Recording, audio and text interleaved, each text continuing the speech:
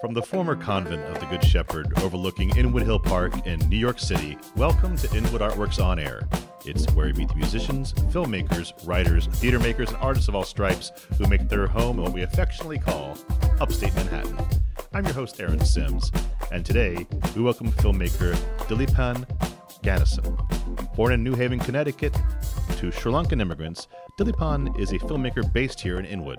With a love for the great auteurs of the 60s and 70s, as well as the independent greats of the 90s and today, Ganesan brings a fresh perspective infused with comedy and cultural commentary. His films share a common thread, humanism and love struggling to prevail in an often unforgiving society. Ganesan attended NYU as a music major, but learned several tricks of filmmaking from roommates who studied film, and spent the majority of his free time between classes in the library renting out films and learning from the greats. He has made one feature film called Sometimes Why, which was selected by the Inwood Film Festival in their feature film category, and is also a recipient of a grant from Inwood Film Festival Filmmaker Fund for his newly completed short film, The Other Side of Broadway. We're going to talk to him about his work and so much more, but first, let me welcome you, Dilipan, to Inwood Artworks On Air. Thank you, Aaron. Great to see you. Good to How's see it going you. today? Good. How are you? Oh, keeping the dream alive, one podcast at a time. Great. From my description there and from our previous conversations, it's fair to say that you're a self-taught filmmaker stemming from your passion. Indeed. So what drew you to the art form? Well, I guess my first sense of desire to make films, I think, that I can remember was when I was watching, I think, the Independent Film Channel when I was a teenager, I think around 13, 14, and I saw The 400 Blows by Francois Truffaut. I almost said Godard as a faux pas, but and then it's a great film if anyone hasn't seen it, and it just seemed like, anyone could make it, but it had such a great story and such a great technique, but it wasn't made for much money. It was just a camera and a really sense of passion put into it. And it was similar to, around that time, great independent music was being created and also independent film. And this was, 400 Blows was a 60s film and had great, visual aesthetics. And I really wanted to start creating things myself, but I was a teenager. I didn't have access to a camera or anything, but it really inspired me to one day make films. So I think that spark was started there, I think. Yeah. Gotcha. I was curious, did it make you want to be also to start your own independent rock band as well by any chance? Yeah. Around that time, I was listening to a lot of independent music at that time. And my friends and I definitely started bands around that time as well. And did that foray you to go to NYU for music then? Yeah, definitely. Fantastic. Well, like I said, your background is in music. Yeah. So that's, and what was your concentration? Music business. Wow. Music and business. So I started bands at NYU with some friends there and put out some CDs at the time. This was around the time when MP3s and Spotify hadn't really started. This was around 2000, 2001. Okay. What were the names of some of the bands? Arbor Day was one of them. That's probably the bigger one. We played at Bowery Ballroom. Nice. Yeah. Played some bigger shows and had a little bit of success. Not too much, but Hey. yeah. You know what? You have your own name. It's really great that they named a national holiday after your band. Yeah. That was really great of them. Yeah.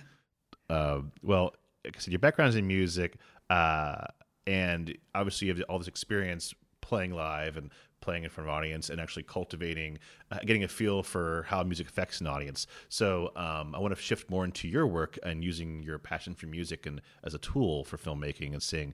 I'm curious, given your background, how did you use your background in music to shape and tone and guide viewers through your storylines? Like, is there any tricks you want to share that you learned from your filmmaking friends that you can pass on to other filmmakers from your music background that you maybe use and sometimes why?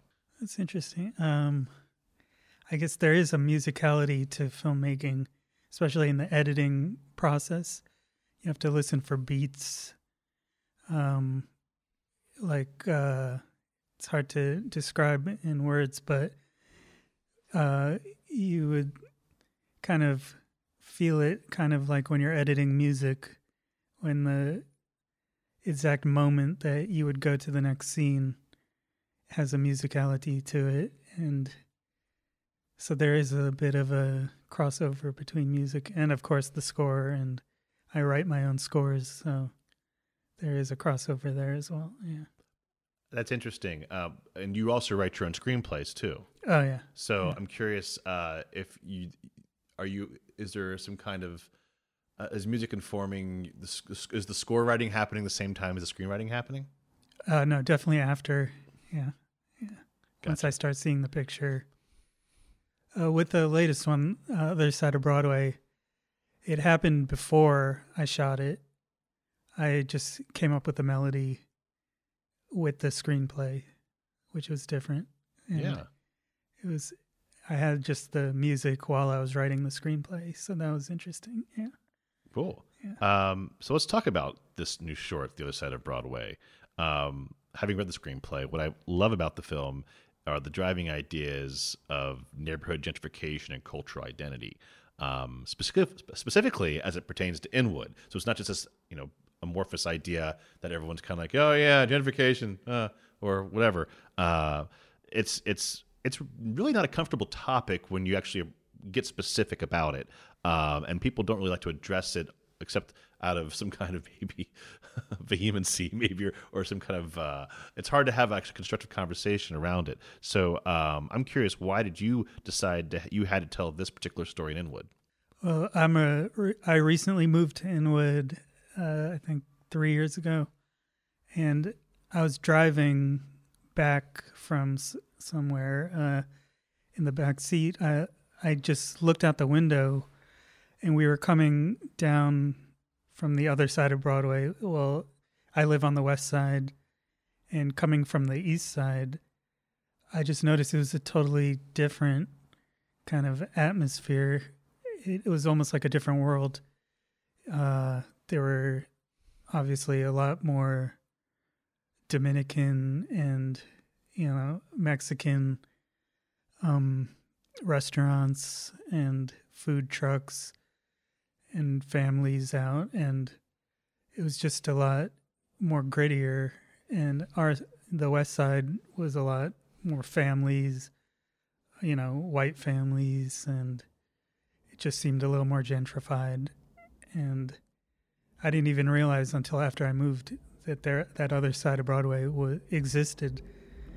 And when we were looking at buying the place, it was just like Inwood seemed like only this little conclave with Park Terrace and the park, and didn't even realize that other side existed. So wow. I wanted to show the two sides and tell the story of the friendship between the two kids living from other sides of literally the track of the one train separating it. Yeah. It's awesome. It's really cool. And filmmaking is difficult in the best of times, but you, like everyone else, had to create your film during the pandemic. How did it affect your production? And did it, because of just limitations during the past 2 years, did it alter the screenplay in any way? Did you have to make any compromises? Were you able to get the film in the can you set out to make? We got delayed, obviously. Yeah. There's no way we were going to shoot that first few months. It was just too scary. Sure. And thankfully, you let us all take a few months off to take a few months shoot. off. Yeah. Enjoy yourselves. Yeah. Take a vacation. Stay in your rooms for 2, 3, 4, 5 months. Yeah, exactly.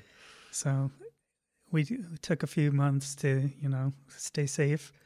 And then once it was a little safer, we could get actors And well, we took that time to plan and, write up the timelines and all that, the budgets, and get everything planned. And then once, the mayor and the governors all said we could go to public places and go outside even and talk to each other, we can get actors ready and start renting equipment and doing things like that.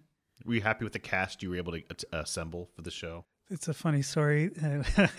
Originally, the screenplay was going to be, younger children, but we ran into a little bit of a roadblock because we didn't realize that there were permits needed for filming younger children. How young were you looking for? Around like 11, 12. And you would need parental consent and a city permit. And they would need schooling on set, all sorts of things that I didn't realize when I was writing it. So to deal with that hurdle, I just wrote it to be they were 16 and got 18-year-old and 19-year-old actors. Yeah. And I think the story doesn't suffer. I mean, it would have been nice to have the younger kids, but to get that kind of Romeo and Juliet feeling, but it still has a West Side Story element to it. Not to put too many tropes into one sentence. You and Spielberg remaking things here. West Side Story up in Inwood's the next thing you're going to do. Yeah. Yeah, well, it all goes back to Romeo and Juliet. It really does. Yeah. It really does. Yeah. Well, that's we're all looking forward to seeing the final product. Yeah. And like you said, it was a recipient for one of the grants from the Filmmaker Fund from the film festival. And how did the grant help you make the film? Well, obviously we could rent the equipment and hire the actors. We came under budget, so we still have some. Hey, all right. Yeah. Looking forward to seeing. I don't know what we're going to do with that money. Well, I have an idea, but anyway, we could return it or buy yourself a hat or something. I don't know. Yeah. Well, we have some money maybe for festival submissions. Well, I don't know. Yeah, we can talk about that later. But before is like the real. But it's like it's a. I always like, it's not a loaded question when I ask it to some of their grantees because I don't want to hear how great it was or like that. But I want people to hear how you're using the money, because we've done this on an annual basis for 3 years now. And it's my hope that people get ideas from your ideas and say, oh, yes, hire cast, rent equipment. Because it's always like, the thing I always hear from people is saying, well, I don't have an expensive camera. I don't have access to blah, blah, blah, blah, blah. I would recommend, well, it's nice to get expensive gear and hire professional actors and hire, a post-production team and an editor and a great composer, but really just focus on a good story and get really, if it's an independent film, just get a good story. And then you can do it with your iPhone if you need to. I love that piece of advice. Yeah. Absolutely. Yeah. Couldn't agree more. Yeah. So you hear that, folks? For your next round of grantees or applicants, take note. So as a filmmaker, as a bit of a one-man gang, as you just kind of confessed to, what advice can you give to filmmakers out there who are trying to find ways to create and distribute their first projects? Because you're still relatively new to the industry. Yeah. Distribution, I mean, it's tough. Especially, I think Amazon was letting filmmakers put their films up on their platform, but they've stopped doing that recently. And nobody really buys from iTunes films, so there's not really a streaming platform aside from YouTube. Yeah. And it's hard to find films on YouTube.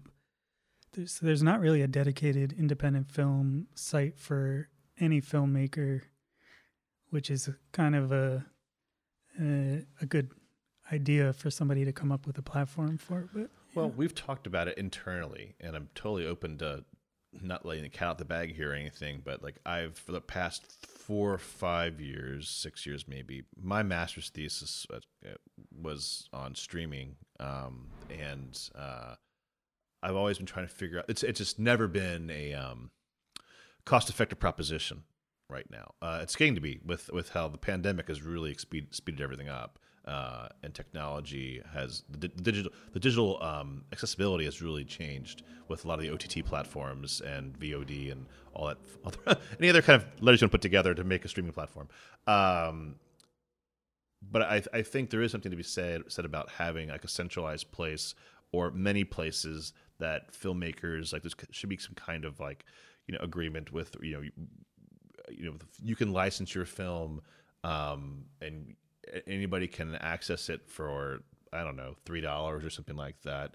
And, 50-50 with the platforms. Exactly. Something along those lines. I mean, there's all sorts of different deals that can be made, but I would hope that some of the larger ones, and I know it's a much larger conversation with licensing rights, particularly in music, because going full circle back to Spotify, and Apple Music, something things like Spotify. Spotify.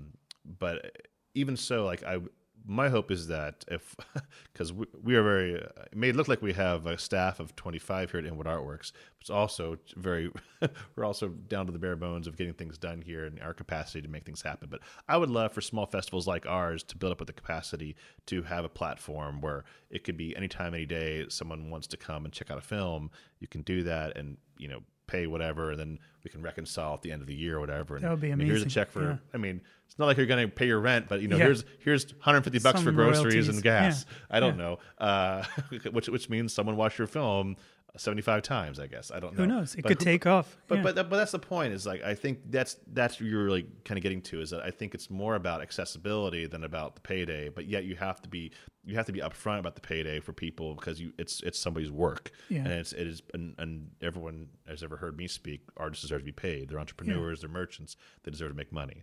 And if it's a non-exclusive license, I mean, correct, it doesn't hurt. Yeah. Right. Yeah. Well, I hope that's the case. So you like that idea? I love it. Yeah. All right. Yeah. You're signed up. We'll get you streaming tomorrow. Yeah.